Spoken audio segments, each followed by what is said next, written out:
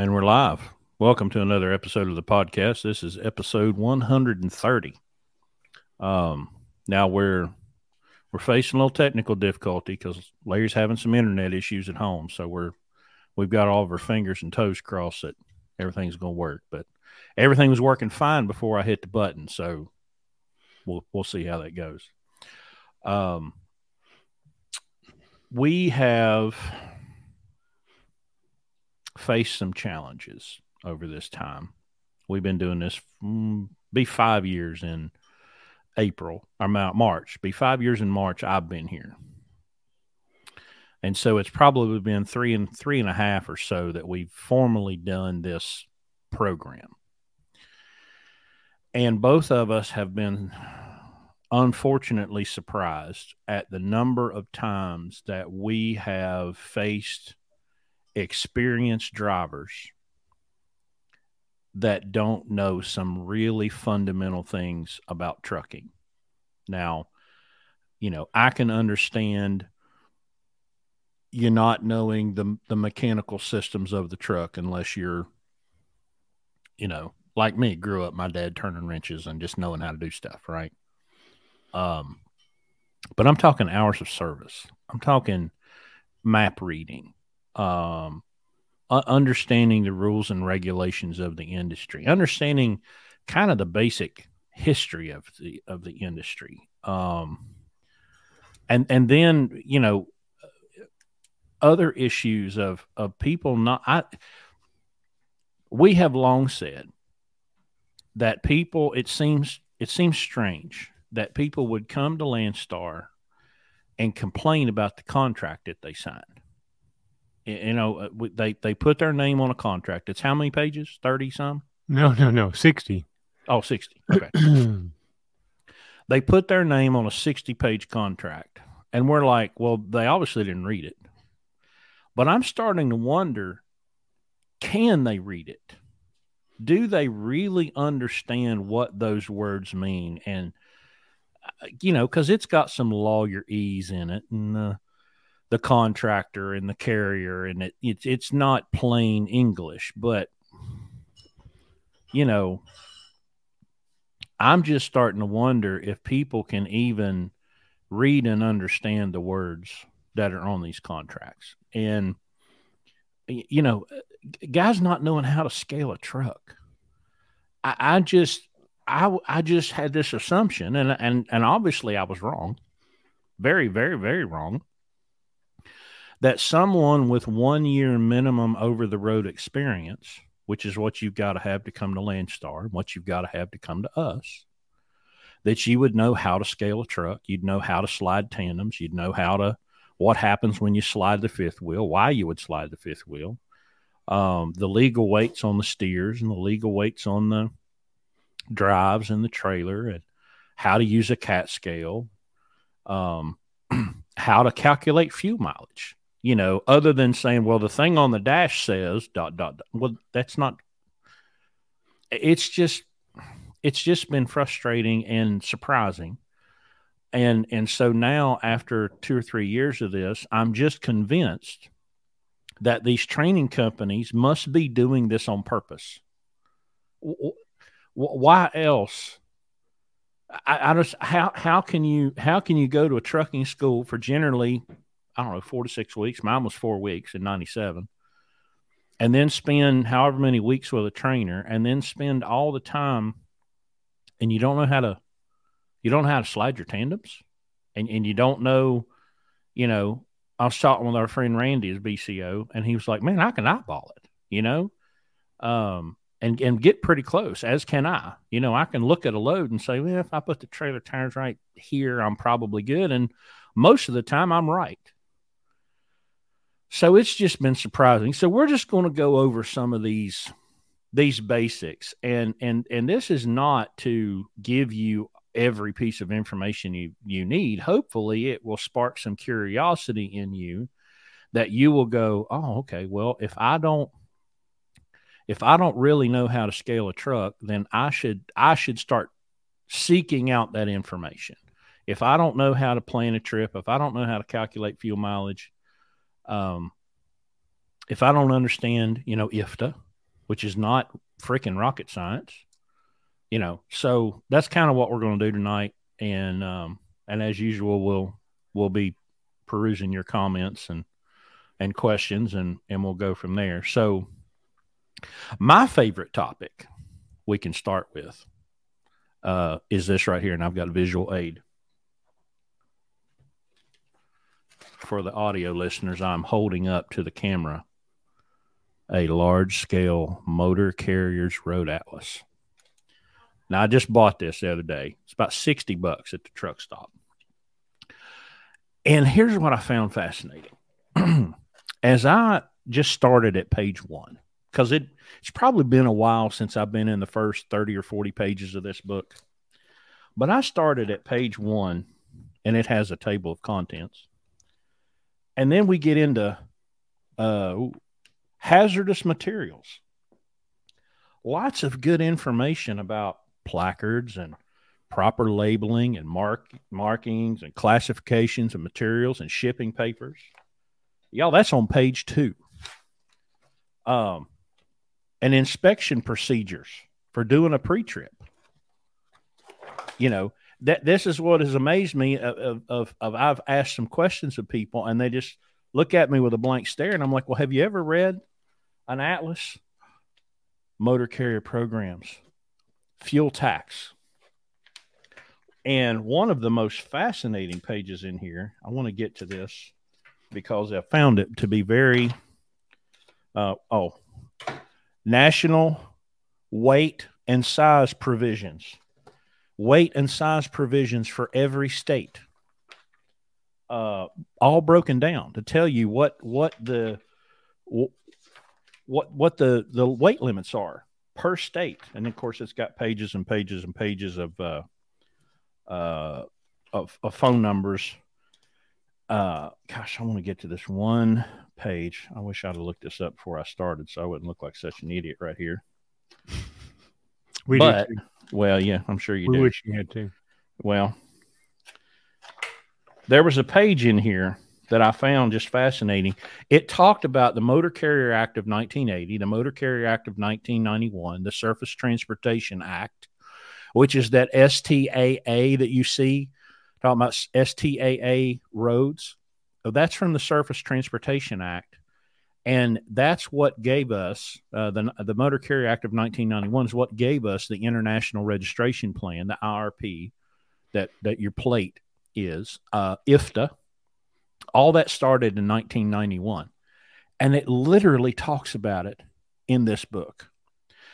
And so over the last couple of weeks, I've had an opportunity to sit down with a couple of drivers. And I started with this. I just opened Google Maps. I closed my eyes, and I held down on the screen that it would give me a random town. And I said, okay, can you find that town in this book? And they were, don't really know. And I said, well, there's an index in the back that has every city in it, in every state, and it'll tell you exactly where that is on that map. So, again, I'm not against technology. I'm sitting at a desk that has all the technology. I've got a Mac and an iPhone and an iPad and an internet-connected telephone. I love technology. But when you lack the basics of how to just read a map, okay? Because one thing that I started to understand is that having used a map for as long as I did, I have like a photographic memory. I have a snapshot in my head of that map. And I feel like if you're just programming numbers into the GPS and then you're following the GPS wherever it goes, maybe you can't look and see that straight, the shortest distance between 2 points is a straight line. I used to, back in the day, literally would lay a ruler down between the 2 points and, okay, well, there's the straight line. So what roads are closest to the straight line? Well, now we have all this great technology that is a wonderfully helpful tool. I'm not against GPS. I'm not against Google Maps. What I'm against is blindly following them and not using a little bit of logic, a little bit of common sense, and looking at how that lays out on that map. and consulting that map, because that map literally has the truck routes highlighted in orange. And if it's not orange, maybe go, well, the GPS is telling me to take this road, but the Rand McNally map says that's not a truck route. Maybe I should look into that further. Maybe I should Google that state's website. Maybe I should look for that road name, and maybe I should try to find a story or something about that road. Maybe it's changed recently. What you got to have some curiosity, and then get on the Google machine and start asking some questions. Because, when I started back in the day, all I had was the CB. And, you'd get on the CB and you'd ask other drivers and hope they didn't lie to you. But that's how I learned. Well, now we don't have that as much. I don't have a CB. I haven't used a CB in probably 5 or 6 years. So, and of course, God help you if you go to Facebook, just give me the wrong answer, So, maps is my big thing. I think you should have a motor carrier atlas, and you should start looking at it, and you should start reading it, and you should start understanding the key and what different symbols mean, so that, you have an understanding of what that means. And I find it fascinating that I've met drivers recently that don't know what mile markers mean. Like, how does that, I just can't imagine how that happens, that you don't know that exit 34 means you're 34 miles from the state line if you're going west, or, stuff like that. So it's just been, you've got to know how to read a map. You just have to. And you need to have one in your truck that you can consult.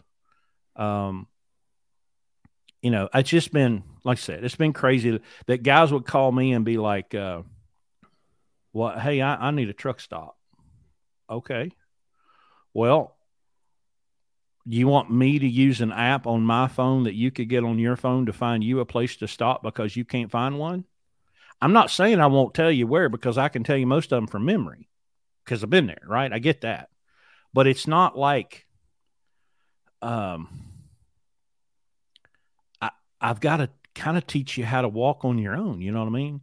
You got anything to add to maps? Because you didn't have GPS, right, in the beginning? Well, it was just coming out, but I was not allowed to use it. My trainer would not allow me. The only one we had back then was laptop based. It was, what's that company, Chris? Copilot. Yeah. And it was like the very first version of it. And, I had it because I'm a technology kind of a guy. And, I wanted every, aid that I could get, but he forbid it. We trip planned in the morning. He used a top bound spiral little pocket notebook, and we would write all the directions out for every turn we were going to make today on that little spiral notebook. And he would lay it up on the dash so that it would hang down so he could glance down at it. And that's how I was taught to trip plan. We would get the map out first thing in the morning or the night before or whatever, and route out where we're going to go. And everything was going to be done, and we just followed that, But, I guess I'm looking at things from a bigger picture. Never once. I mean, I've only been a driver since 2008. I don't hold myself out to be any kind of a great driver. There's probably everybody listening tonight's a better driver than I am. And so that I never fashioned this program or myself and I never ever had the desire to go teach trucking at a truck school. I can't think of anything that would make me put a bullet in my head quicker. Okay. And so I just never thought that would be something I would have to worry about. And we've said many, many times, we do not run a trucking school here. You have to come here already with the ability, which is why we have the minimum requirements and why Landstar has minimum requirements to potentially weed out people who aren't experienced enough to even consider to be an owner operator. Yeah. So if your attention is being, sidetracked from the business of trucking to how to scale the friggin' trailer, um, I have to question where you are and why you're even looking at. I mean, th- th- that's so elementary that experience has to be. And here's the other thing, Chris, and you know this more than anybody. You don't have to know things if you can ask somebody all the time. Okay, we teach we spend a weekend and another weekend and hours and hours telling everybody that comes here everything they need to know. Okay, Mm-hmm. and you'll have some people that'll sit there and they'll take copious notes and try to internalize it, and there'll be others that just look at you, don't have a question. Mm-hmm. You ask them a question, yeah, yeah, yeah, and then the first thing they have to do when they leave there, and a couple of times it's been go down to the TA and put fuel in the truck, and they don't have any idea how to do it. Yep. And so hearing is one thing, comprehending or trying to learn is another thing.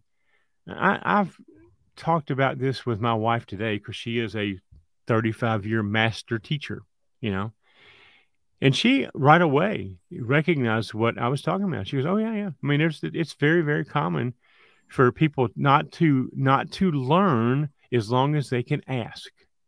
There's no reason to learn because I can go to some place, and in trucking, most of that is Facebook, and just ask somebody what I need to know. I don't, look at all the examples on there. Okay. Everybody here goes to orientation. Orientation, they tell you what to log in. Excuse me. They even give you an email with how to log into your logs, how to retrieve your logs. Okay. But yet every day there's somebody on there. Well, I've changed phones. I can't log into my ELD. I mean, that information was given to you. Okay. I can't even express how moronic it is to be given information and not have some system of filing it or retrieving it or knowing that you knew it once, it must be somewhere. Let me just go ask somebody, and then 2 weeks later they'll have to ask them out the same question.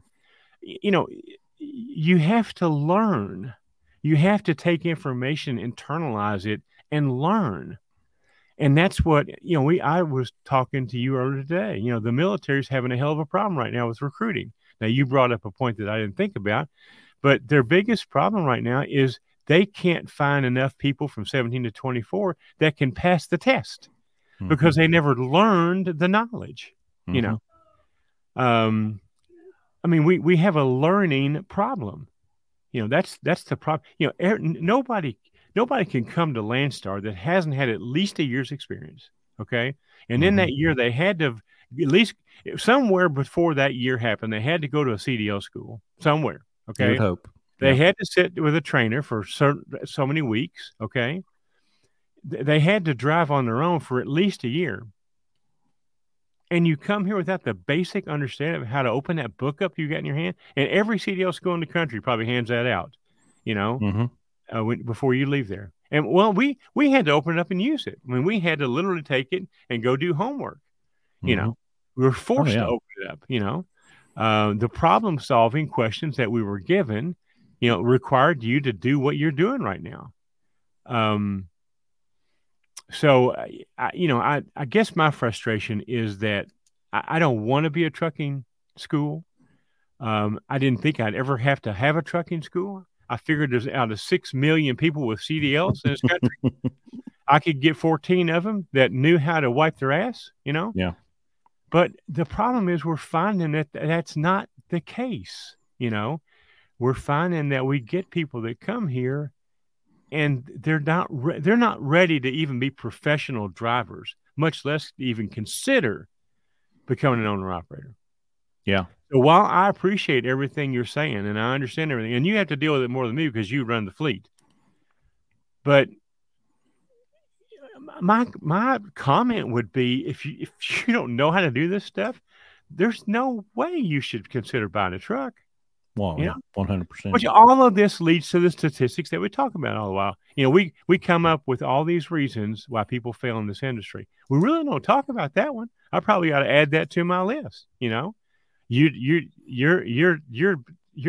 don't even know how to be a professional at what you've chosen to do. You know. So I don't know. To me, I'm trivializing it, but it's something that I didn't ever think I'd have to deal with. I don't really want to deal with it, honestly. I would rather deal with people who we're more advanced than that. If you're thinking about buying a truck and becoming an owner operator, and we have to teach you how to open a book and find information, I don't know that we've got the right person. You know, I think that, I like the little hair I have. I like to hold on to some of it, but every once in a while I lose some of it because I just can't understand why we're doing what we're doing. You know, so I don't know. Probably not the answer you want me to give you. But. Well, you brought up something that was interesting, which was the login credentials for the ELD, right? I can still go into my Gmail and search and find the email that the log department sent me in April of 2014 that had my login credentials and all of the instructions of how to log into OmniTrax and download my logs. Now, they sent me a fresh copy when I came to work for you, but the credentials were the same. They didn't change. My Landstar driver number did not change. It's a 6-digit number that everybody's given.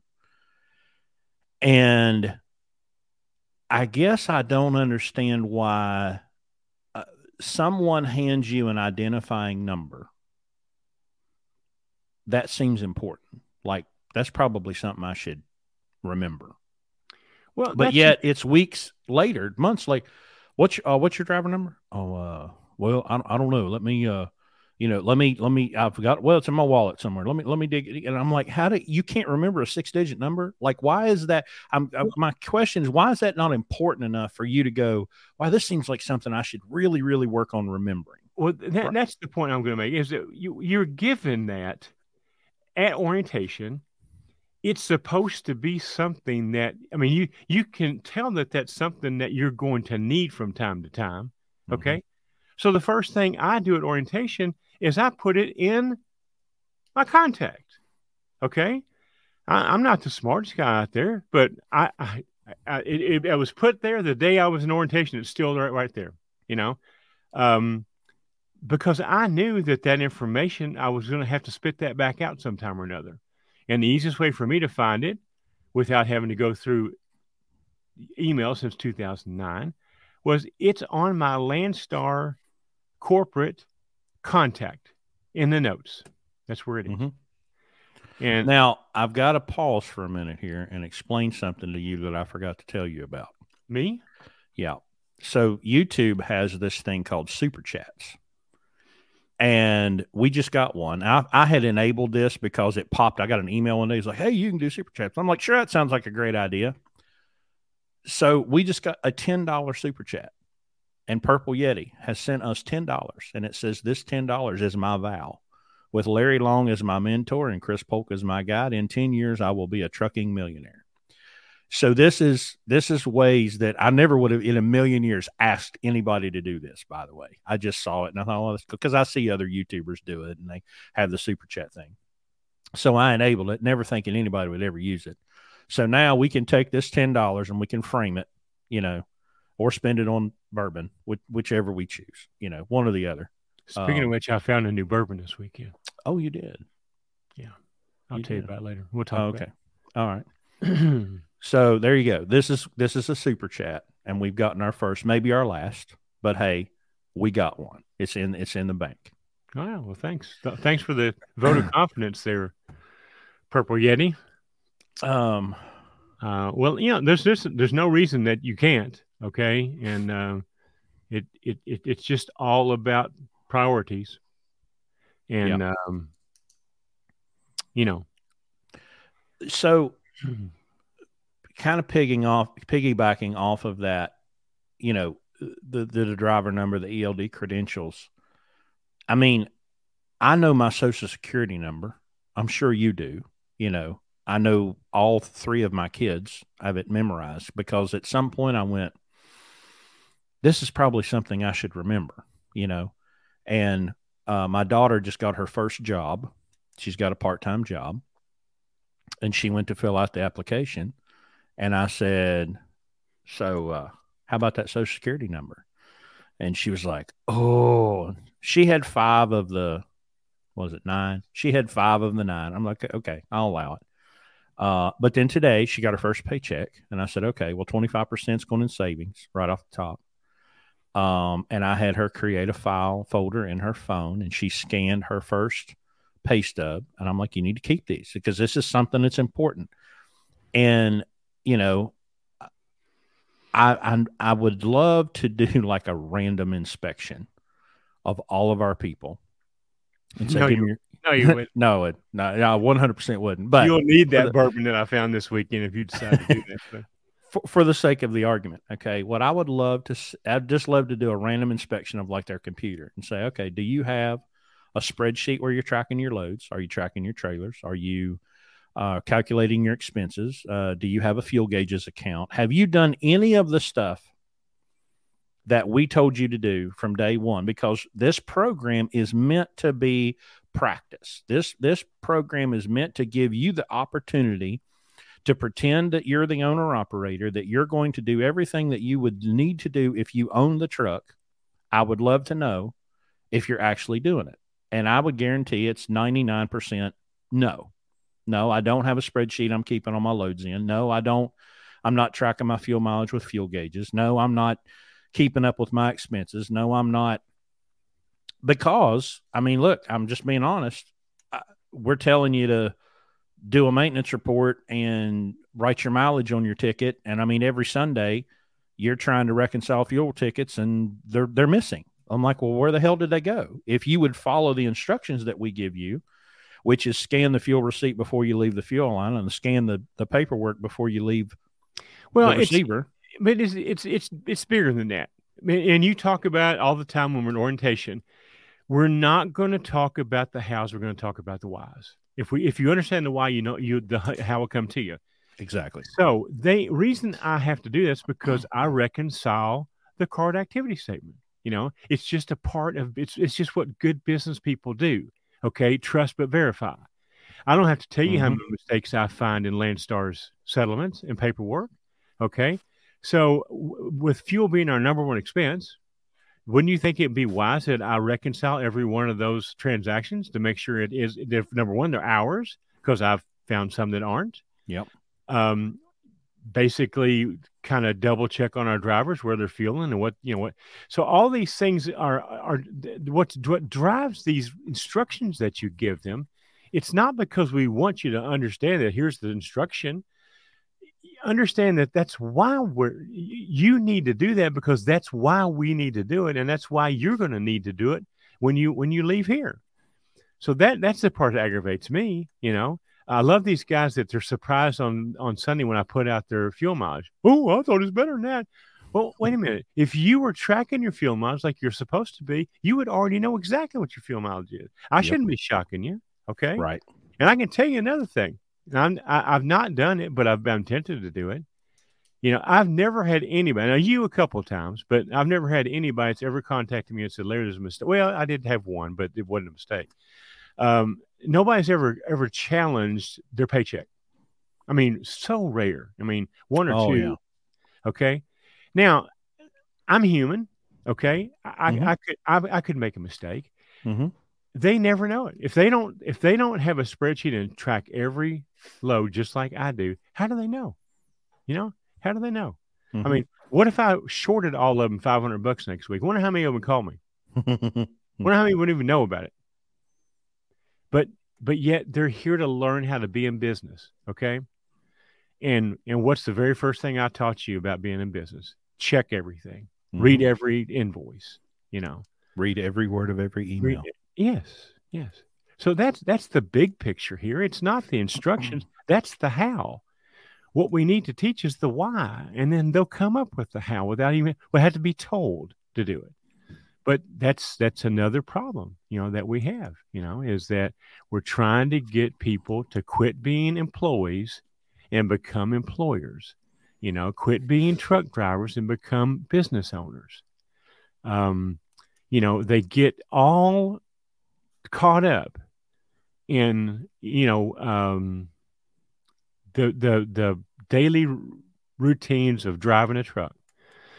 And they don't really think about what they're here to do, and that's to learn how to run a business, and that's what is a little bit frustrating, is that we need to, make sure they understand that that's all important, because that's the vocation you chose to participate in. But if you want to be, a successful, profitable business owner, you got to learn how to do these other things. Now, I got I don't think I've told you this. I got an email this week that somebody challenged my statement last week, where I said, if you go buy one truck, you're buying yourself a job. Mm-hmm. And, but if you want to grow wealth, you have to have, more than one income source. So this person, went on to tell how he agreed with most things that we said, but he didn't agree with that because he didn't really want to be wealthy. He liked his job that he bought for himself. Now, I haven't responded to him unless he's listening right now, but I will respond. And that is that there's nothing wrong with buying a job, but that's what you've done, is you've bought a job. Mm-hmm. Now, if that job can provide you with, and I'm going to use the word wealth, but that's what it is. There's a big difference between a millionaire and a billionaire. You realize that, right? Oh, yeah. Millionaires are not extravagantly. The guys next door to where you live could very likely be a millionaire. The average millionaire drives a 2016 or older truck or car is paid for. Okay, lives in a modest house. All right, you don't see luxury. You just see comfort, and you see that they don't have the stress of financial problems. Okay, so this interpretation that wealth makes you this hated, extravagant, overspending, person. That's not what I'm talking about. I'm talking about having enough money in the bank that you can retire at some point in time instead of applying for us to drive a truck when you're 70 years old. Mm-hmm. That's what I'm talking about. So I now stand by that. Okay. You buy a truck, you buy yourself a job. Now you can, this, you can come to Landstar and buy yourself a job and you can make $65,000, $70,000. Okay. You can come to Landstar and buy yourself a job and make $200,000. Right. They're both jobs. Okay. Yeah. So, well, I like Robert Kiyosaki's definition of wealth. Wealth is how long you could survive if you stopped working today. Right.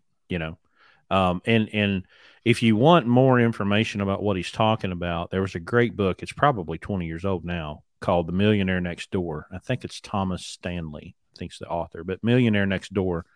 And he does this deep dive on millionaires. And then he did another one, I think it was called The Millionaire Mind, where he studied decamillionaires, people that had a net worth of $10 million or more. And he studied their purchasing habits, and he looked at the houses that they had and the cars they had and their behaviors. It's fantastic because it just gets you thinking that your average millionaire is not LeBron James. It's not, some celebrity. It's not a football player. It's a college professor. It's a guy that owns a trucking fleet. It's a guy that, that was a plumber. Even school teachers, people that were modest and frugal were able to build massive amounts of wealth by average American standards, and have a comfortable, stress-free way of living.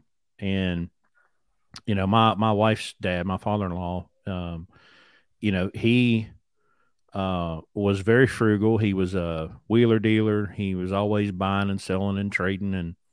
And when he passed away unexpectedly in 2016, he left my mother-in-law in a good place and with a paid-for house and paid-for cars. And she's not extravagantly wealthy, but she's comfortable. She doesn't have to worry about what's going to happen.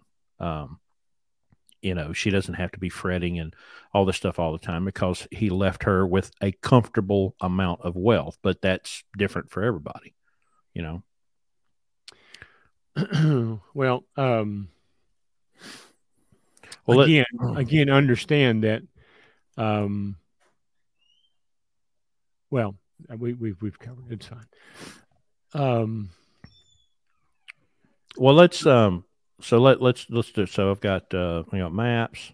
I'm going to talk about a minute about hazmat. Okay, a lot of people come here that have never hauled hazmat before. Okay, and hazmat used to freak me out a little bit until I came to Landstar and realized that we have the absolute best. We have the best hazmat department on planet Earth in the industry. They're fantastic. All you have to do is take a picture of your bills and email it to hazmat@landstar.com and then call them, and they'll go over every piece of that paperwork line by line, and they'll say, oh, this is wrong, correct this, move this, wipe that out, move that over. And once they sign off on it, you're good. And then all you have to do is have some straps and make sure the freight is secured, and then make sure that your placards stay on the trailer. Well, some clear tape, some clear duct tape, some placard protectors that Landstar will give you free of charge. There's no reason to be getting hazmat violations ever. It's too easy to do. And a lot of people get freaked out by it. But when you have the best hazmat department in the industry and you don't use them, guess whose fault that is? Well, it's not Landstar's fault. It's not the DOT fault. It's your fault. So hazmat is not hard to figure out. There, you need to understand that the big thing is to understand the difference between bulk packaging and non-bulk packaging. That helps a ton because, like with the Pennsylvania Turnpike, for example, you'll see the big signs that say you can't run hazmat, blah, blah, blah, blah, blah. Well, that's not entirely true. You can't run hazmat in bulk packaging. That's the difference. So you can't haul totes, but you can haul batteries. You can haul other things that are not in bulk packaging. And there's I can't remember off the top of my head, but I think it's 880 pounds and 119 gallons. So anything over 119 gallons or a single package weighs more than 880 something pounds, that's bulk packaging. You can't run that on Turnpike, but everything else you can.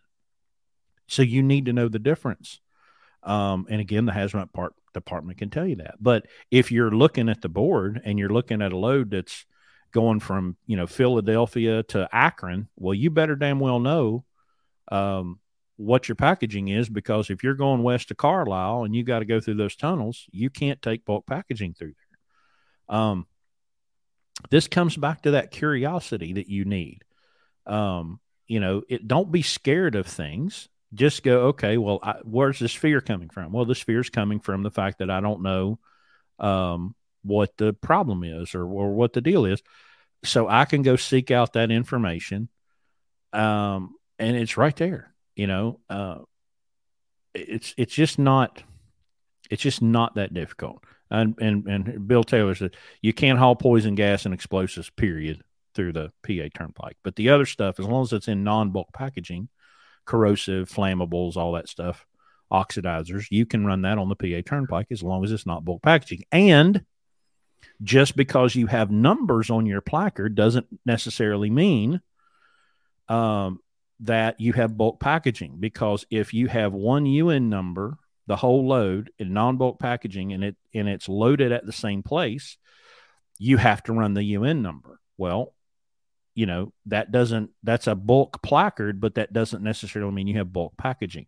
So if you're at Landstar and you're not using the hazmat department, you're just playing with fire, because it's too easy to cover your hide. On explosives, don't you just take those placards off and go through the tunnel? Is that what you do? Yeah, absolutely. Just pull them off and roll through there.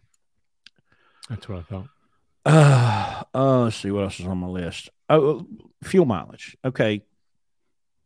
I took for granted, because my dad tracked every mile of fuel in every vehicle we ever owned. He always had a little notebook, and he would write down the mileage, and he would take the number of miles that he drove since he last filled up and divide that by the number of gallons he just purchased, and there was the fuel mileage. But I have been shocked at the number of people that come in that don't know how to divide miles by gallons. But that's it. Now you can do that on a little notepad. You can use a free, keyword free, please let me emphasize, free app for Android and iPhone called Fuel Gauges. It's free. Did I mention it was free? And you can track every mile, every gallon. You can put in there what your weight was. You can compare fuel stops. There's lots of information. You can even track your maintenance stuff in there, free. And if you're not doing that, why? Well, like Larry said, how can you be surprised when he puts out a fuel mileage number? You should know it before he does. He should just be confirming what you already know. And so when you say, well, I didn't know what, I said, what? Oh, well, that's because you weren't tracking it. And for you guys that aren't doing that, you're going to find out that that number that your dashboard puts out probably won't match what your pen and paper or your fuel gauges does. I apologize for my voice. I've had a long weekend. I've had my grandchildren here all weekend, and we went to the UK game last night. I haven't recovered yet, so I apologize for this.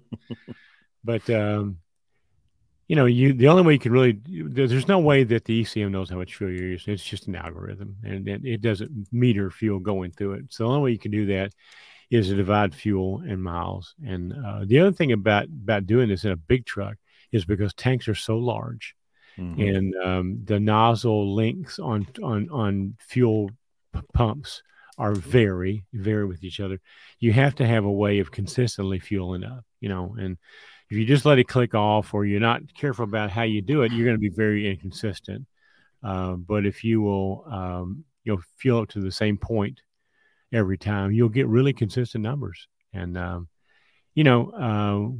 work off the principle that performance measured causes performance to improve. And without a doubt, when we start having people here understand, why we're doing this, fuel mileage increases, so it is driver controlled. I mean, yes, you can do some modifications to your truck to help it. You can make sure mechanically it's getting good fuel mileage. But at the end of the day, the driver's about 30 or 40% of the effectiveness of what you've done. You can overcome a lot of modifications by poor driving habits. And the best tool we found to monitor your driving habits and give you instant feedback on things you're doing is Kevin Rutherford's scan gauges. And so we have those in all of our trucks, and we encourage our drivers to learn how to use those as a teaching tool. We don't need them to track fuel mileage. We're doing that with fuel gauges, but giving you some feedback on how you're driving, what your driving habits are. And of course, probably the number one thing that most people do that's a fuel burner is excessive speed and of course, idling. But again, once you understand that fuel is your number one cost, and it can definitely be controlled. It's not unusual for us to be able to show somebody how to cut their fuel costs by, $20,000 a year, just by improving the fuel mileage on their truck, So it's definitely worth your time. It could be a difference between you staying in business or not this year and probably next year. So it's something we preach it and preach it and preach it here. So this is a picture of a scan gauge. All right. So you can choose any one of those four buttons. You can choose what you're measuring. You have instant mile per gallon, and you have average mile per gallon. It's not shown on this screen, but the instant shows you what's happening as you press the throttle, and the average shows you what you've done over time between the times that you have turned the ignition off and on. And it's not there to give you a perfect number. It's there to give you feedback so that you understand what you're doing. I always track throttle position sensor, average fuel economy, instant fuel economy, and boost pressure. The boost pressure is there, helps you know how your truck's doing. You should know what your normal boost is, and you should be able to do that and see that and let it give you feedback of what you're doing when you're doing it. And then you can just improve it, whatever that number is. If it tells you the average is 6.5, we'll make it 6.8. If it tells you it's 7, make it 7.2. It's just there to give you feedback so that you understand how much you're pressing, the throttle position. How hard are you pressing on that accelerator? How erratically are you pressing on that accelerator? Keep your foot steady. Don't use cruise control. It's a fantastic tool. You can use it to check your voltage and your oil pressure and your water temperature. It's of course you can daisy chain 3 or 4 of them together and you can have all kinds of information. You can have more information than you ever want to have, but it's there to give you that feedback, so that you can improve because you are 35% of the fuel number. We don't track RPMs on the scan gauge because every truck we have has a tachometer, but that's the number one thing to watch because obviously RPMs drive fuel mileage more than anything else. Knowing what the best and most efficient number is for your engine and being able to maintain your truck operating at that RPM is the most important thing, and then consistency on top of that. But fuel can be managed.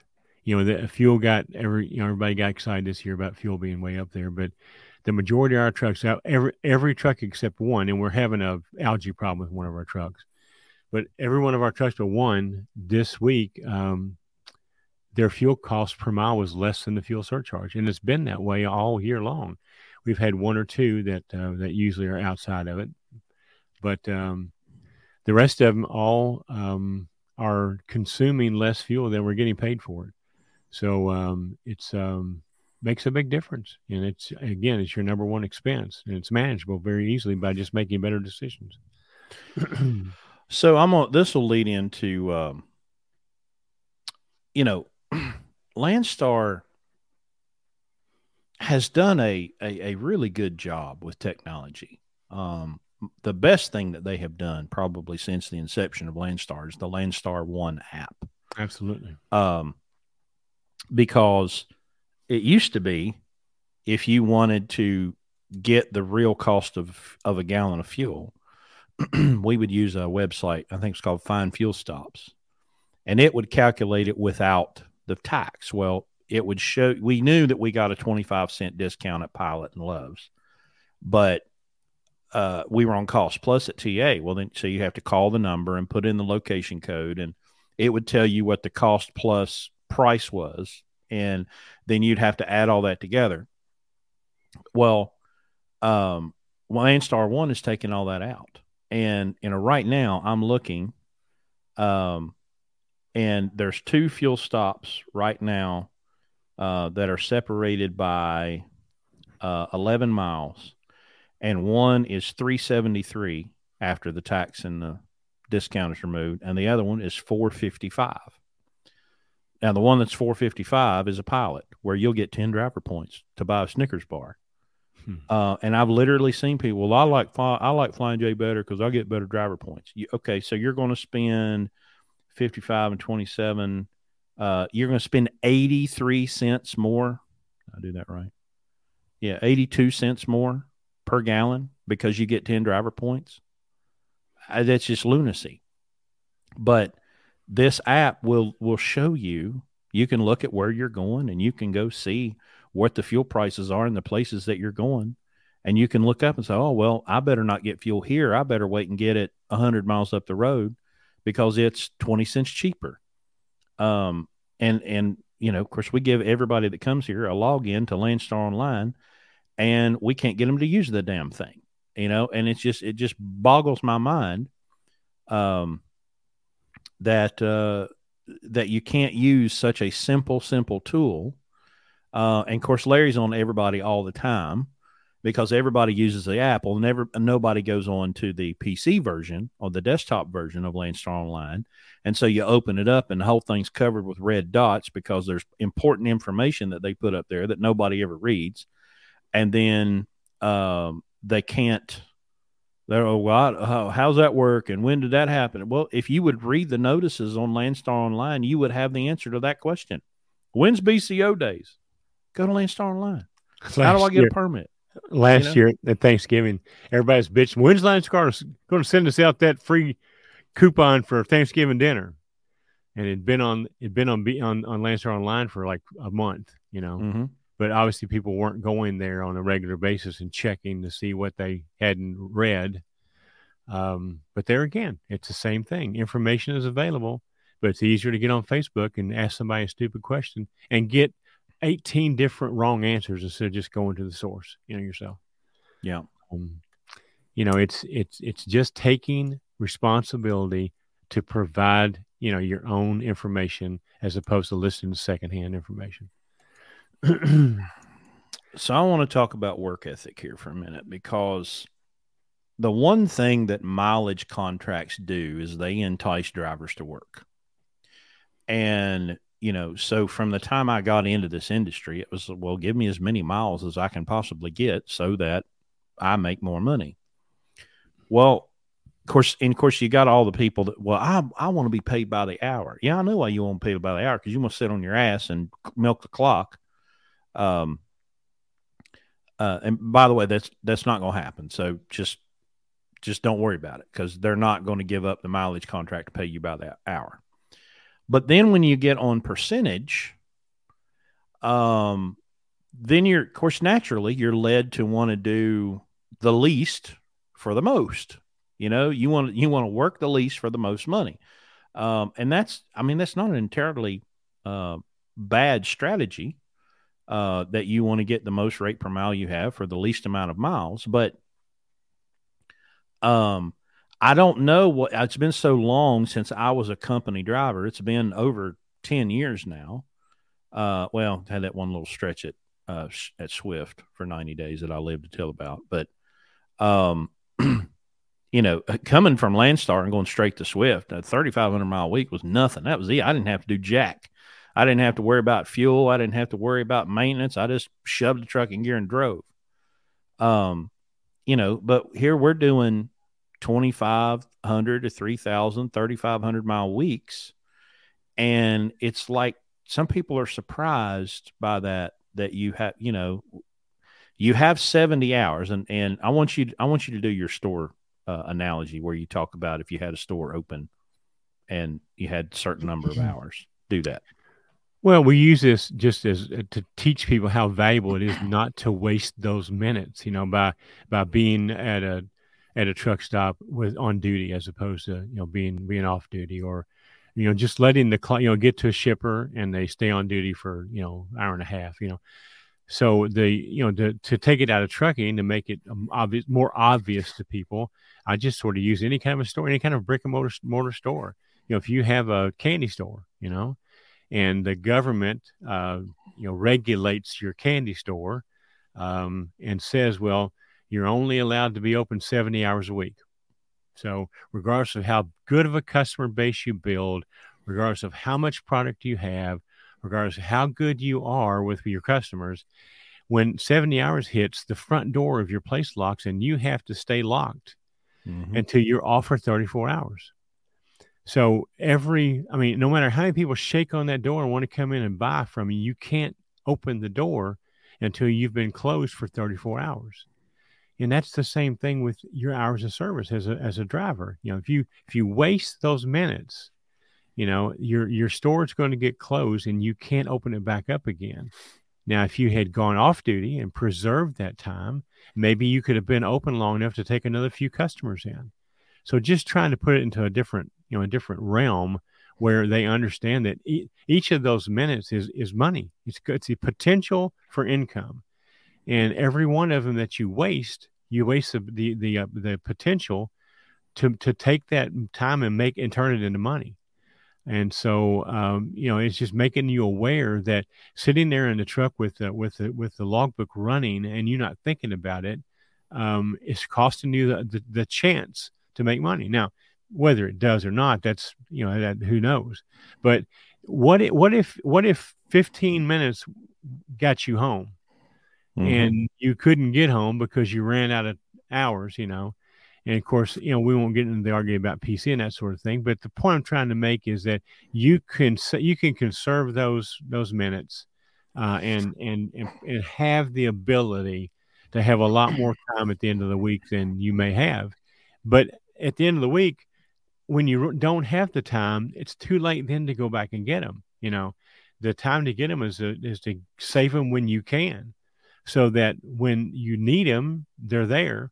Or if you don't need them, it's no big deal anyway. So, but that's just the way we try to explain it to people, so that they value each one of those 70 hours, each minute of that, and minimize the time that you're on the clock. So, a lot of guys come here and they think, they've been on paper logs, or they've worked for some company where they have this rule where you have to do everything in 15-minute increments. And that's, first of all, it's not a requirement. There's no requirement that says that you have to fuel for 15 minutes. You go on duty, you stick the nozzle in. As soon as it clicks, you go off duty, and if it was 7 minutes, it was 7 minutes. There's no requirement that it be 15 minutes. No requirement that you have to do 15-minute pre-trip. If you can do a pre-trip in 10 minutes and get it all done, there's 5 more minutes. So just raising the awareness that you're in business, but the government limits the number of hours you can be in business, and then you have to shut down. Your internet was being a little ugly during that, but we got it all. All right. Sorry. The big thing that you can, there's that drive line, is activated when you go over 5 miles an hour, right? Mm-hmm. And so that means that you better know where you're going. I have strategically chosen to park, like in the middle of the day, if I'm stopping to use the bathroom or something, I'm going to strategically park so that I can use as few minutes as possible once I hit that drive line, that I can be in gear and getting up to speed as fast as I can, within reason, to preserve those drive minutes. Because once you're on the drive line, there's no turning that off. Now you can control off duty or on duty time a lot easier than you can control driving time. But that's why doing a trip plan is so important, because it sets a benchmark for you that if you say, okay, well, I need to average 55 or 60 miles per hour and I'm going X number of miles, so I need to be at my next stop location by this time, then if you've planned that out, and if you, instead of just shoving the truck in gear and driving and I'll stop somewhere, well, you've got a plan, and I don't know. I've always been kind of a planner, so I didn't really have to work all that hard at that. But I've noticed people that come here, I have to tell them, look, you need to know what you're going to do before you put the truck in gear, so that you're not fumbling around, or you're not picking an unfortunate spot to stop, because you've got to preserve those drive minutes. Those are the ones that are you can't get back. If you make a mistake and you're on the drive line, or you haven't done a trip plan and you take a wrong turn, you're burning that drive clock, and that drive clock has got to be preserved. Like I said, you've got 70 hours. Now here I require restarts. People, I don't look, the best money at Landstar is going to be made booking loads days in advance.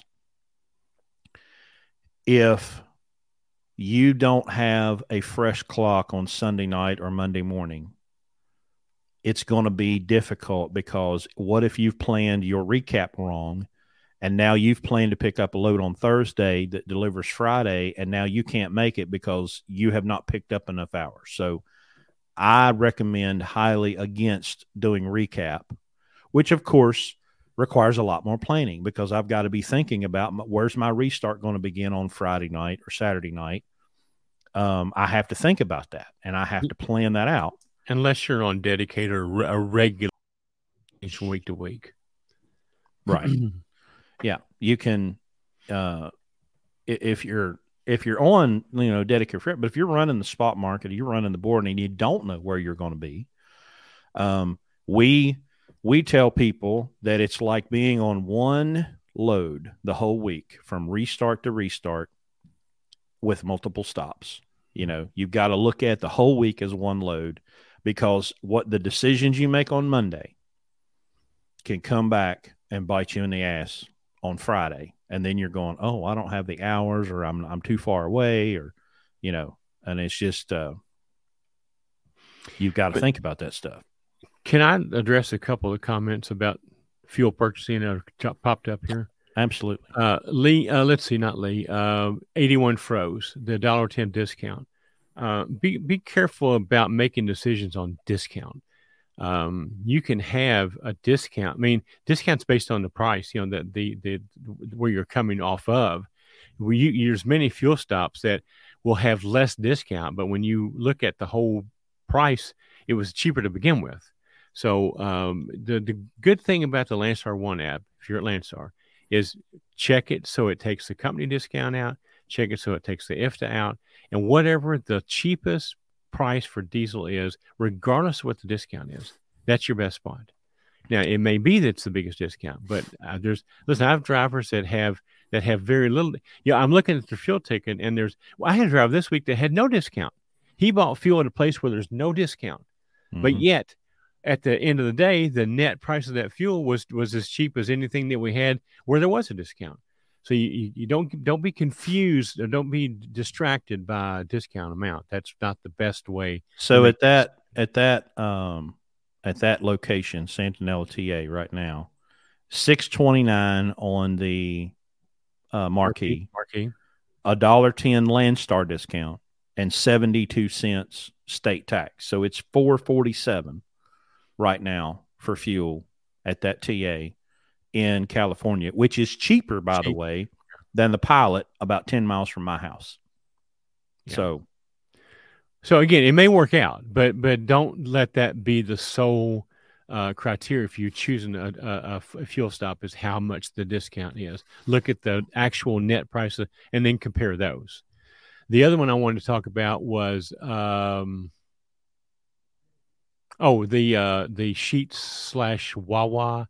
Again, be careful about blanket decisions. I mean, it's easy to go, well, this company has the best prices, but I would highly encourage you that every day when you're doing your trip plan, find your fuel stop for that day, because it may not be a Sheetz. Mm-hmm. It may be something else. So, and fuel it's such a big expense, and it's so volatile and dynamic as far as pricing, that you drive right by a place that may be better than that. So, we warn against making blanket decisions. We've always said that you don't ever go to Jefferson, Ohio, and not stop and buy fuel. But every once in a while, that's not true. So you just have to check. And again, it's not like it's a small thing. It is a huge part of your operating cost, the biggest part of your operating cost. And if you can knock a few cents off of it, it makes all the difference in the world. If you can stay under the fuel surcharge, it doesn't matter what fuel costs if you can stay under the fuel surcharge. So just a little advice there about choosing fuel stops. By all means, make sure that you eliminate the IFTA from the equation and pull out the company discount, and then look at everything else for what's the cheapest price now. And that's where you need to buy. Now, another thing you got to watch out for with Landstar One, it will only show you a certain radius. Mm-hmm. You may be driving 600 miles a day, and the radius you're looking at might just be 50 miles. So you've got to be able to look at your route and see, wait a minute, if I wait and buy it 3 hours from now, it's much cheaper. So you just can't look and find the cheapest fuel where you are or where you may need fuel. by trip planning in the morning, you'll know where the cheapest fuel is on your stop today, and that'll be your decision. Now, if you haven't got enough fuel to get there, then we recommend you stop and get enough to get you there, and then top off there. The other thing we really want you to do is don't ever drive by a place that's got cheap fuel, even if you only top off a few gallons. You'll never ever be in a situation there where you have to buy fuel because I'm out. If you stay topped up at cheap locations. So that's the strategies that we teach here. Yeah, well, Phil's out in California right now. He's been out there twice in the last month or two. I told him I was worried he's going to come back with pink hair and like blue lipstick. He says, I've recently found another country to our west. It resembles a once free country that's now run by communists. It's located where California used to be. That's where we need to build the wall. Okay. By the way. Yeah, we don't need I like the people down south of the border. It's the people out there in California. Yeah, there's the wall. Okay. I bet you there's a wall in Martha's Vineyard by next week. Yeah. There's already a moat around it. Doesn't take much more, you know? Yeah. Phil and William are having Phil. So William always pushes the truck for the first half of the day. That's how he achieves 7+ miles per gallon in the Classic. William's asking, don't give away all these secrets.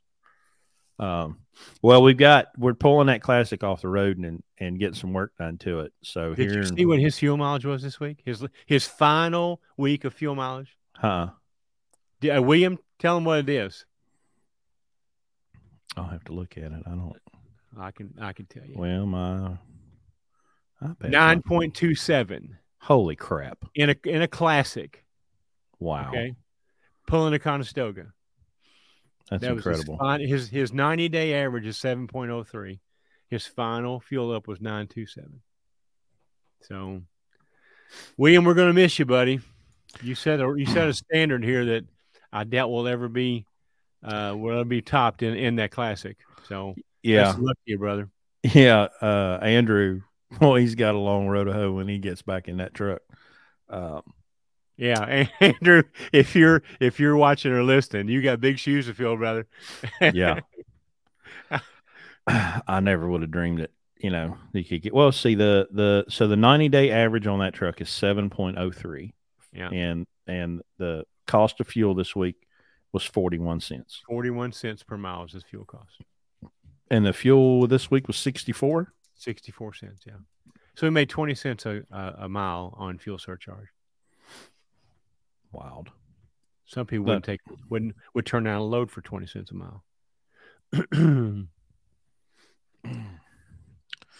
Yeah, it's crazy. And the last thing I've got on my list here is just the industry in general. I really encourage you to read that book. Oh gosh, I forget the guy's name. Mark Levinson. About the shipping containers. Yeah. It just gives you it's a little laborious at times because, buddy, he's got a bunch of figures in there. But get the audio version. You can listen to it while you're driving. But it just gives a really nice picture of how we transitioned from the 50s and 60s into the 70s and how deregulation had to happen. It had to happen. The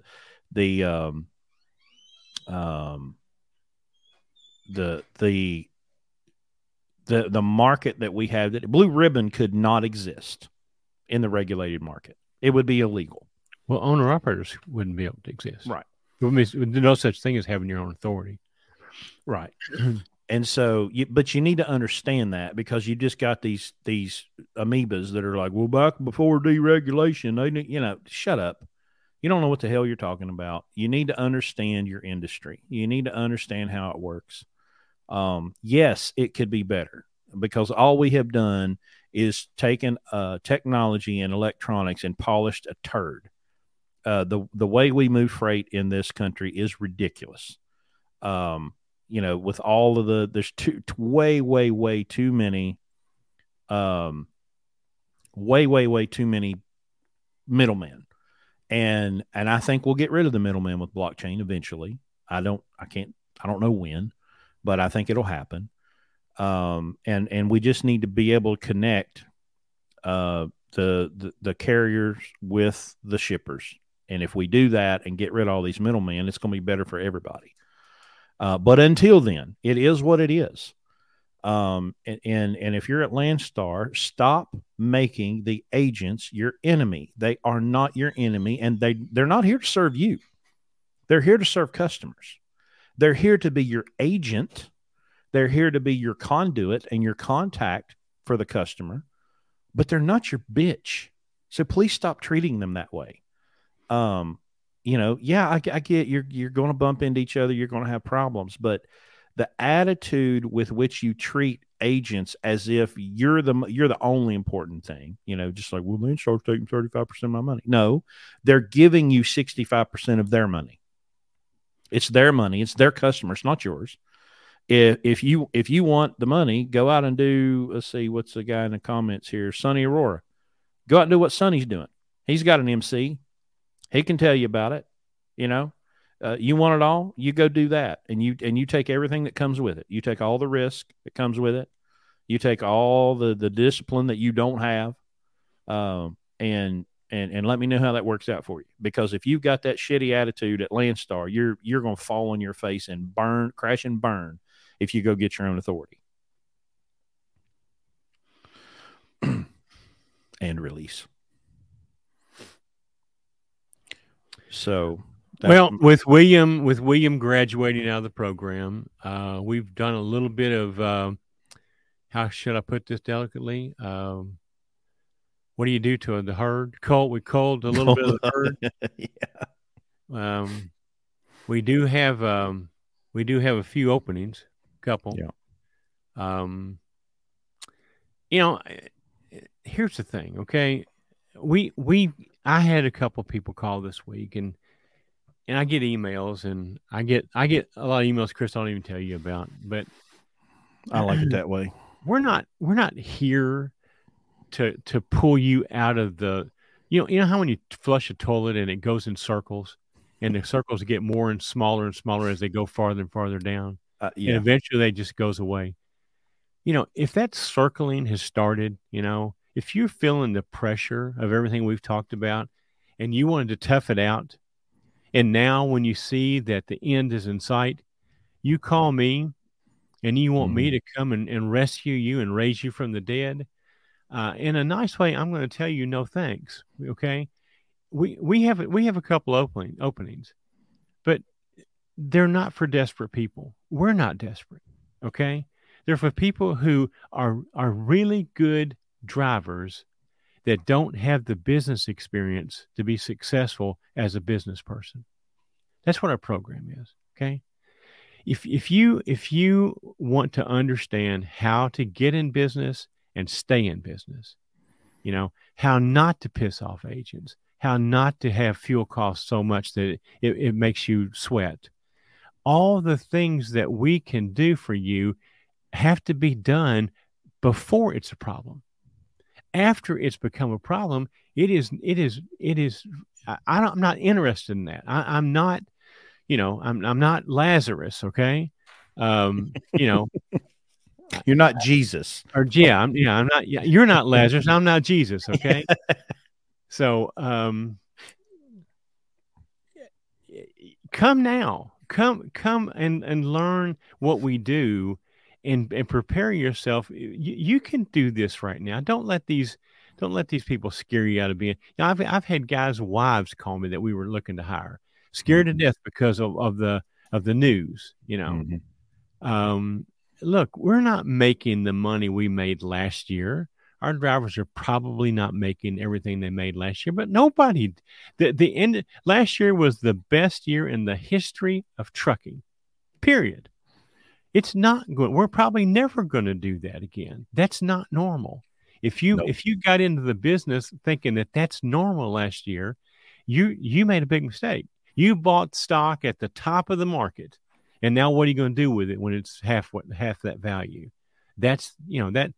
So, but it's there. There's no reason that if you're a skilled professional truck driver, and you want to better yourself by buying a truck and being in charge of your own destiny, and be like Lee Tibbett, who's former military, that loves his job that he bought himself, and he's building wealth. Well, he's probably got some retirement with the military to go with that. I don't know. But anyway, the point is that dream is still there. I'm going to take a couple minutes here, Chris, if you don't mind. Go ahead. Because this bothered me this week to the point where I wrote a letter to our fleet.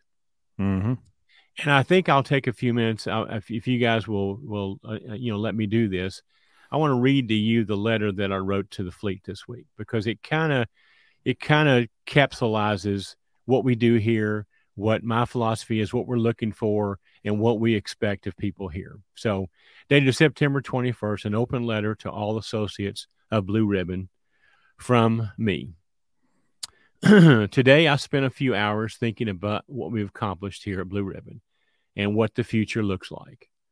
I get many questions about what my plans are going forward with the organization. I think about the state of our country, our economic climate, and especially this industry.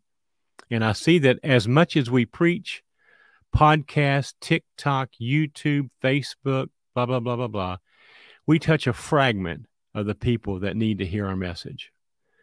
I'm not planning to sit on the sideline or, as a podcast listener asked last week, ride off into the sunset.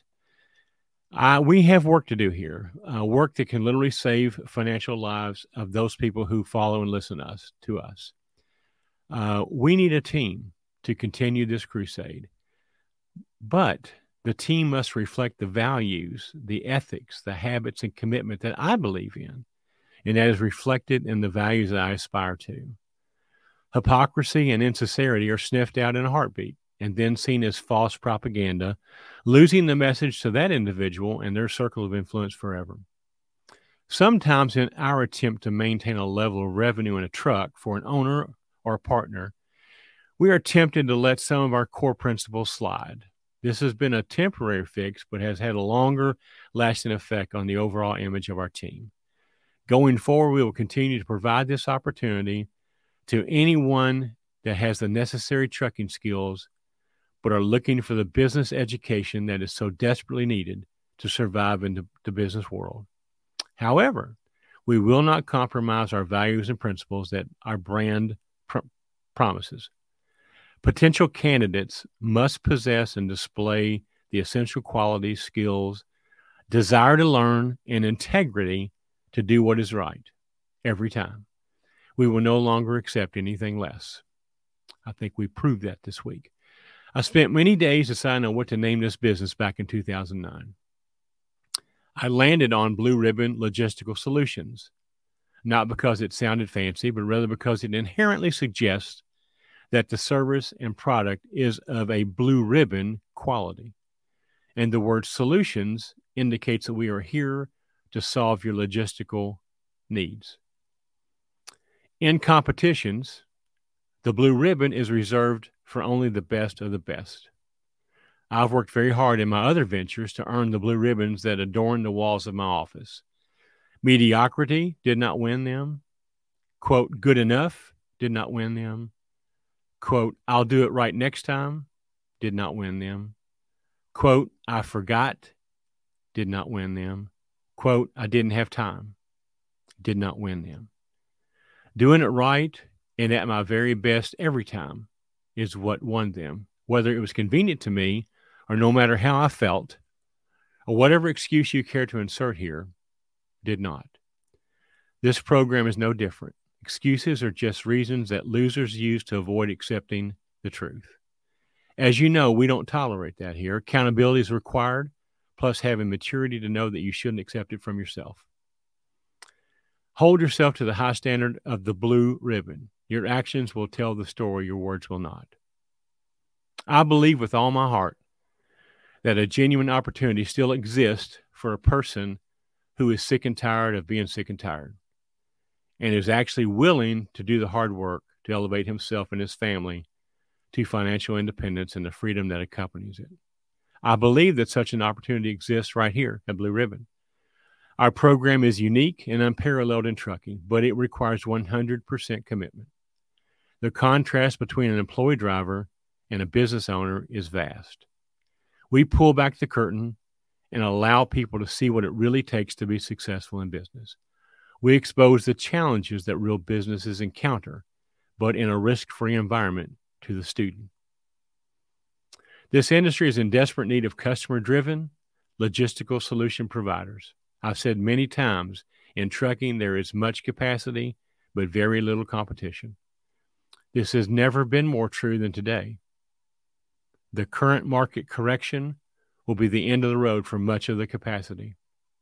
Free market competition will pick the winners, and the others will be left behind. The sense of entitlement that truck owners have just because they decided to go into debt to buy a truck will fail them. Competition is their enemy. You are their enemy because you can continue to operate when they cannot. It's your fault that rates are in the tank. It's anyone's fault but theirs. This year has provided challenges for us as well. Rates are down, fuel is up, profits are down, but we will survive. We may not be as profitable as in recent years, but we'll still be here when the cycle changes. Many will not survive. They'll conceal it with reasons like, I'm retiring, or I've decided to change occupations, or whatever.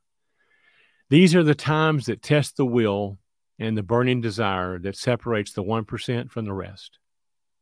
This is where the ones that weren't really committed to it will quit. This is where character is exposed, and fear and anxiety test your will and dedication to your goals. Remember, if this was easy, there would be no failure rate of 90% in the industry. Now is the time to rededicate yourself to achieving your dreams and not let the fearmongers steal it from you. We will go forward with our mission. We will go forward with team members who are blue ribbon level individuals. Today, you need to ask yourself if you are at that blue ribbon level. If not, make the decision that you will do whatever it takes to get there. Let's start with the correct attitude. Maximum effort, no excuses, results-oriented, high-performance-based actions. Laziness does not have a place in this program or in a successful business. If doing things the right way are too much trouble, then you are doomed to mediocrity and a quick exit from our team. We'll continue to project to our customers and our strategic partners, agents, brokers, and Landstar Corporate, that when they are working with a blue ribbon team member, they're working with the very best every time. Words are worthless. Actions tell the real story. Do not disgrace our team with mediocrity and being average and ordinary. There are thousands of other BCOs that already do that. Set yourself apart from the rest by providing a blue ribbon logistical solution. Your family's future is in your hands. What will you do about it? That pretty much sums it up, guys. That's what we're looking for. It's what this program was designed to do, is give people, good people, the opportunity to learn from a 47-year business person and a 25-year truck driver that have chosen to combine their skills, give you the opportunity to learn everything we know at no cost to you and with no financial risk to you. But these values must be brought to the table. We will no longer teach a trucking school at Blue Ribbon Logistics. I'd like to just give a shout out to Spectrum Internet for not taking a dump while you were doing that, because it was perfect. So good deal. Thank them for their service when they come to fix it on Tuesday. Yeah. You know, this is not easy. You know, driving a truck's not easy. I mean, it's kind of easy to learn how to do, but to do it well, to do it successfully as a company driver, as an owner operator, it requires a great deal of attention to detail, because you're sitting on 40 tons of engine and steel. It's a dangerous job by the numbers. But, you know, one other thing I wanted to say about work ethic is, I was thinking about this today because I was kind of getting on myself. I've always prided myself on having a work ethic, and I was taught that by my parents. But, you know, I haven't driven a truck. I haven't pulled a load since August of 2021. But if I had to, I could take about 30 minutes and throw my stuff together and get in a truck and go out and bust off a 3,500 mile week with no problem. Now, I'd probably be dragging a little bit when I got done, but I could do it. And I could also do everything that goes with it. I could scan my paperwork on time. I could communicate with the agents. I could plan my trips. I could do everything that I needed to do. But yet there are things that I need to do, like exercise and eat right. And there are other things that are very, very difficult for me that I struggle with. And it made me ask myself the question, well, do you really have a work ethic if you can't do the things that you don't like doing and you can do the things that you do like doing? You know, but it's a choice. You know, it's just a choice that you make, that you say, okay, I'm going to be the guy that communicates well with the agent. I'm going to do my bookkeeping and my data entry, and I'm going to create that habit. And it's a choice. You choose to do that, or you choose not to do that. Like Larry said, all these BS excuses. Oh, well, I forgot. Well, then put a Post-it note on your windshield, or get a dry erase marker, or get a label maker, and put notes where you can see them to remind you what you need to do when you need to do it. If you can't remember, then you need to do something to make you remember. But you have a duty to your customer to communicate well. Your agent is your customer. You have a duty, if you're going to run a business, to do proper bookkeeping and accounting. You can't just not do that stuff, you know. And I was, anyway, because we want you to come here and get everything that we have to offer you in this very short period of time. 15 months goes by quick. And there is a lot that we have to prepare you for being a successful owner-operator that's going to be in business more than 2 years. Because anybody can do anything for a short period of time. You can do some really, really dumb stuff for a short period of time and get away with it. Eventually, you're going to hit the wall. That's what happened to me. You know, I was able to stretch it out about 3 years. And, so I guess I beat the average. But I still fell on my face. So, and we give you all the tools that you need to not have what happened to me happen to you.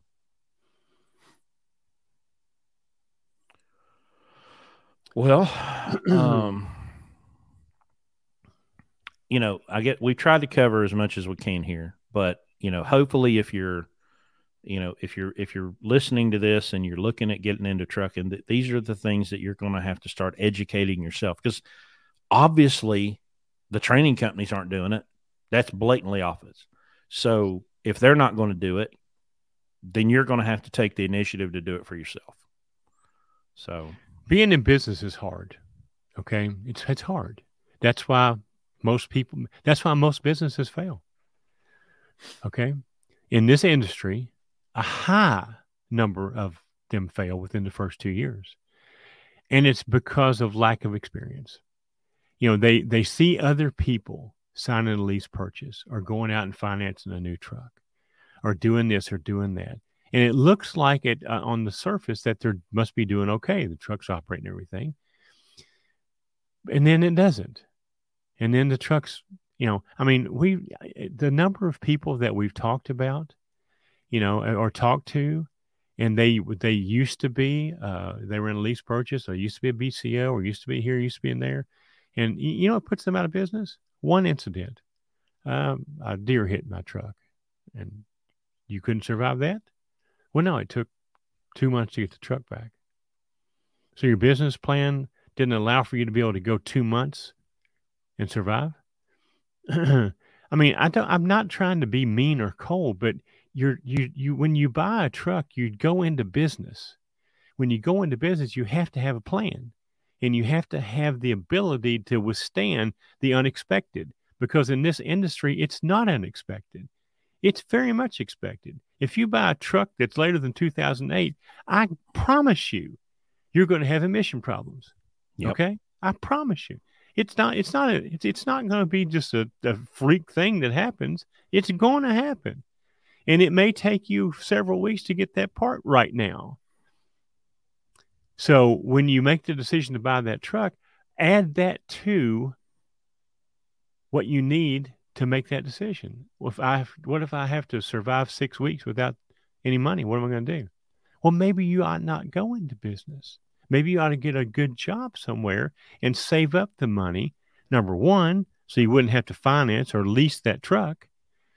And why not start out with a less expensive truck for your first one and see how it goes? I promise your customer doesn't really give a rat's ass. Okay. The only person that cares is you and the people you're trying to impress that don't like you anyway. Right.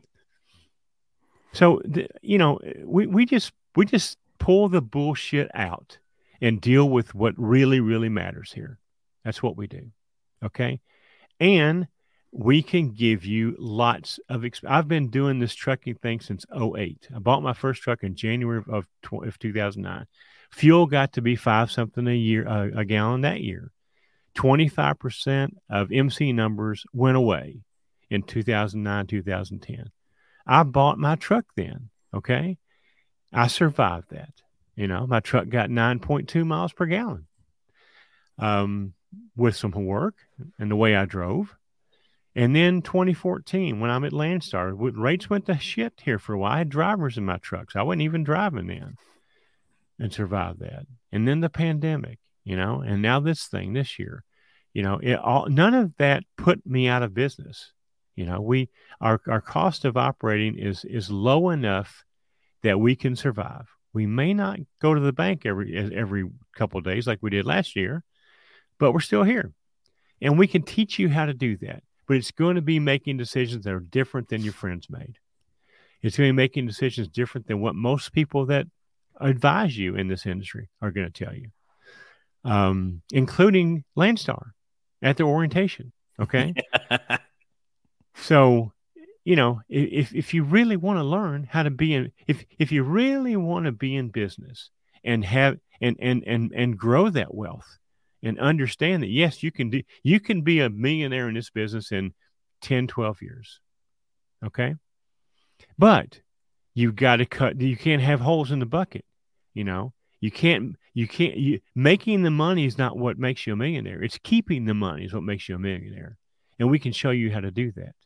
And the number one way of keeping it is quit spending it at truck stops by buying fuel wrong and driving your truck 80 miles an hour down the road. So the things that you have to do to be successful are not going to be easy decisions to make. They're going to require discipline. And most people don't have that because most people don't even have a savings account, right? Much less a reserve account for their business. So that's the hard truth about this. That's where the commitment comes in. You really want to do this? Come make the commitment, and we'll help you do that. But you have to understand, okay, that it's not going to be comfortable, and it's not. The price you pay will be a great one for success. It will be a bigger one for failure. Okay, so now look, couple things. I will be at BCO days this week, Wednesday and Thursday. If you guys want to come up, talk to me, I will absolutely be happy to talk to you. The other thing we haven't really said much about tonight, but obviously Pittsburgh Power is our sponsor. I've used their product since 2009. We talk about the OPS, which saved me $100,000 plus since 2009 on one truck. The max mileage fuel catalyst, we've been a consumer of that in all of our EGR trucks. We believe in the products. They obviously have lots of other things that are diesel related, performance related, but we appreciate you giving them your business, giving your consideration, letting them know where you found out about us, about them, because they're very nice to us and we want to be nice to them. So, yeah. The other thing is Chris has come up with something that is exciting for us. I didn't believe in it at first because I'm a commitment guy, and I felt like YouTube was our best reach because people would commit to an hour and a half or whatever of it. And but TikTok has become a big thing, and we're getting into that media, and they're going to be taking pieces and bits of our YouTubes and dividing them up in these little TikTok spots. I get Chris. I'm probably using the wrong words. Yeah, it's doing close this, enough. and so start watching for those this week. Subscribe or whatever you could do, and I don't even know what you do, but we're going to be on TikTok and see how that works as far as and we have an Instagram account now. And so the easiest way to find everything, really, if you go to Instagram.com/Blue Ribbon Logistics, there's a link in the bio, and it links to all of our stuff, all of our TikTok and Pittsburgh Power, and it's a handy little thing there. And so just say that one more time, right again.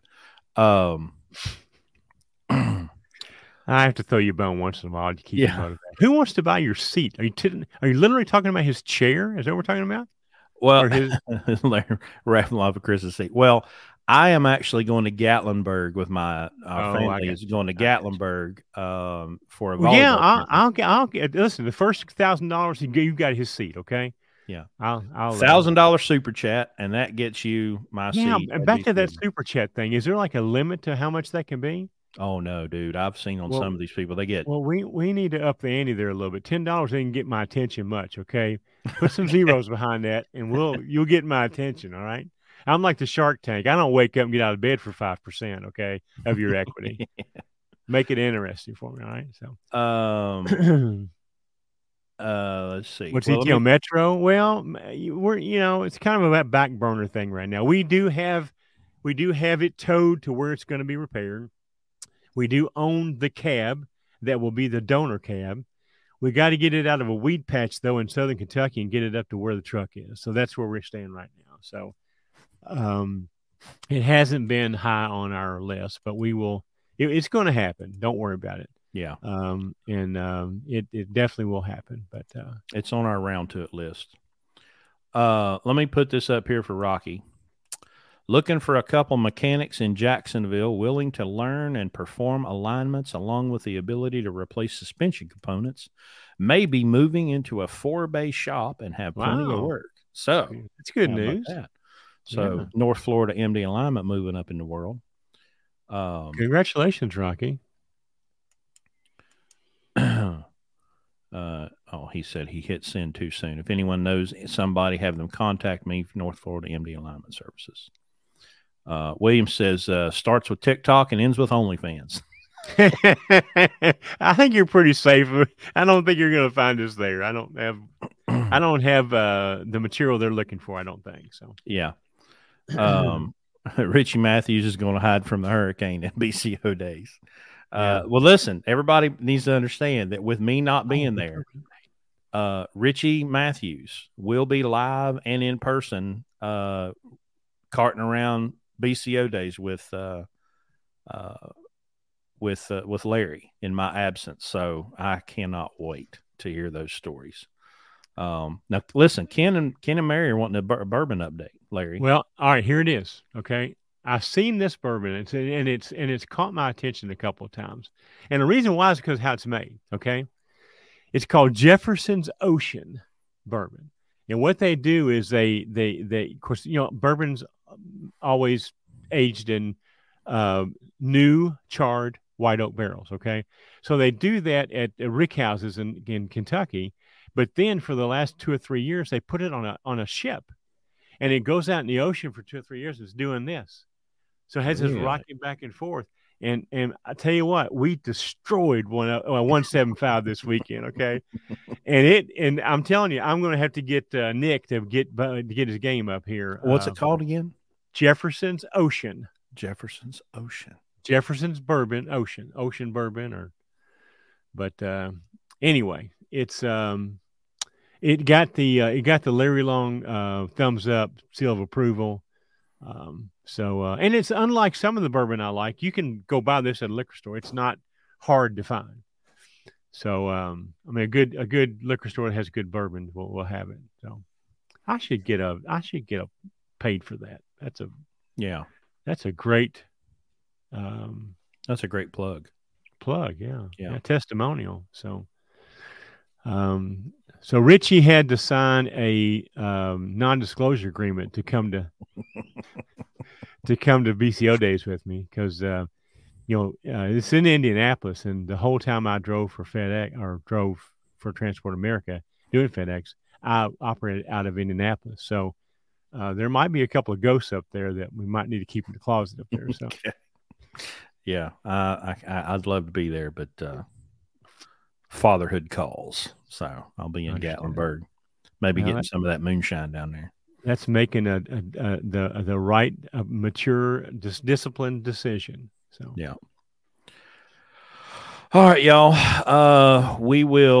Let's consult the calendar, because is this when we're coming back from Gatlinburg? Yeah, we will be Sunday night, the 2nd at 2100. So now, if you guys are coming through West Virginia, not this week, but next week, we tentatively have an orientation scheduled. We got a guy coming in, and we can't do it on a weekend. So we're waiting for Landstar qualifications to get him through, but I think he will. So if you want to come through and, hang out, or maybe try some of this Jefferson's Ocean Bourbon at the only downfall to having an orientation during the week is no Nick and no bar. Oh, I bet you I can make that happen. Well, you probably can. Yeah, I bet you I can make that happen at least one night. So yeah. All right, I know how Nick. I know how to motivate him. Okay. Yeah, 100%. Certainly do.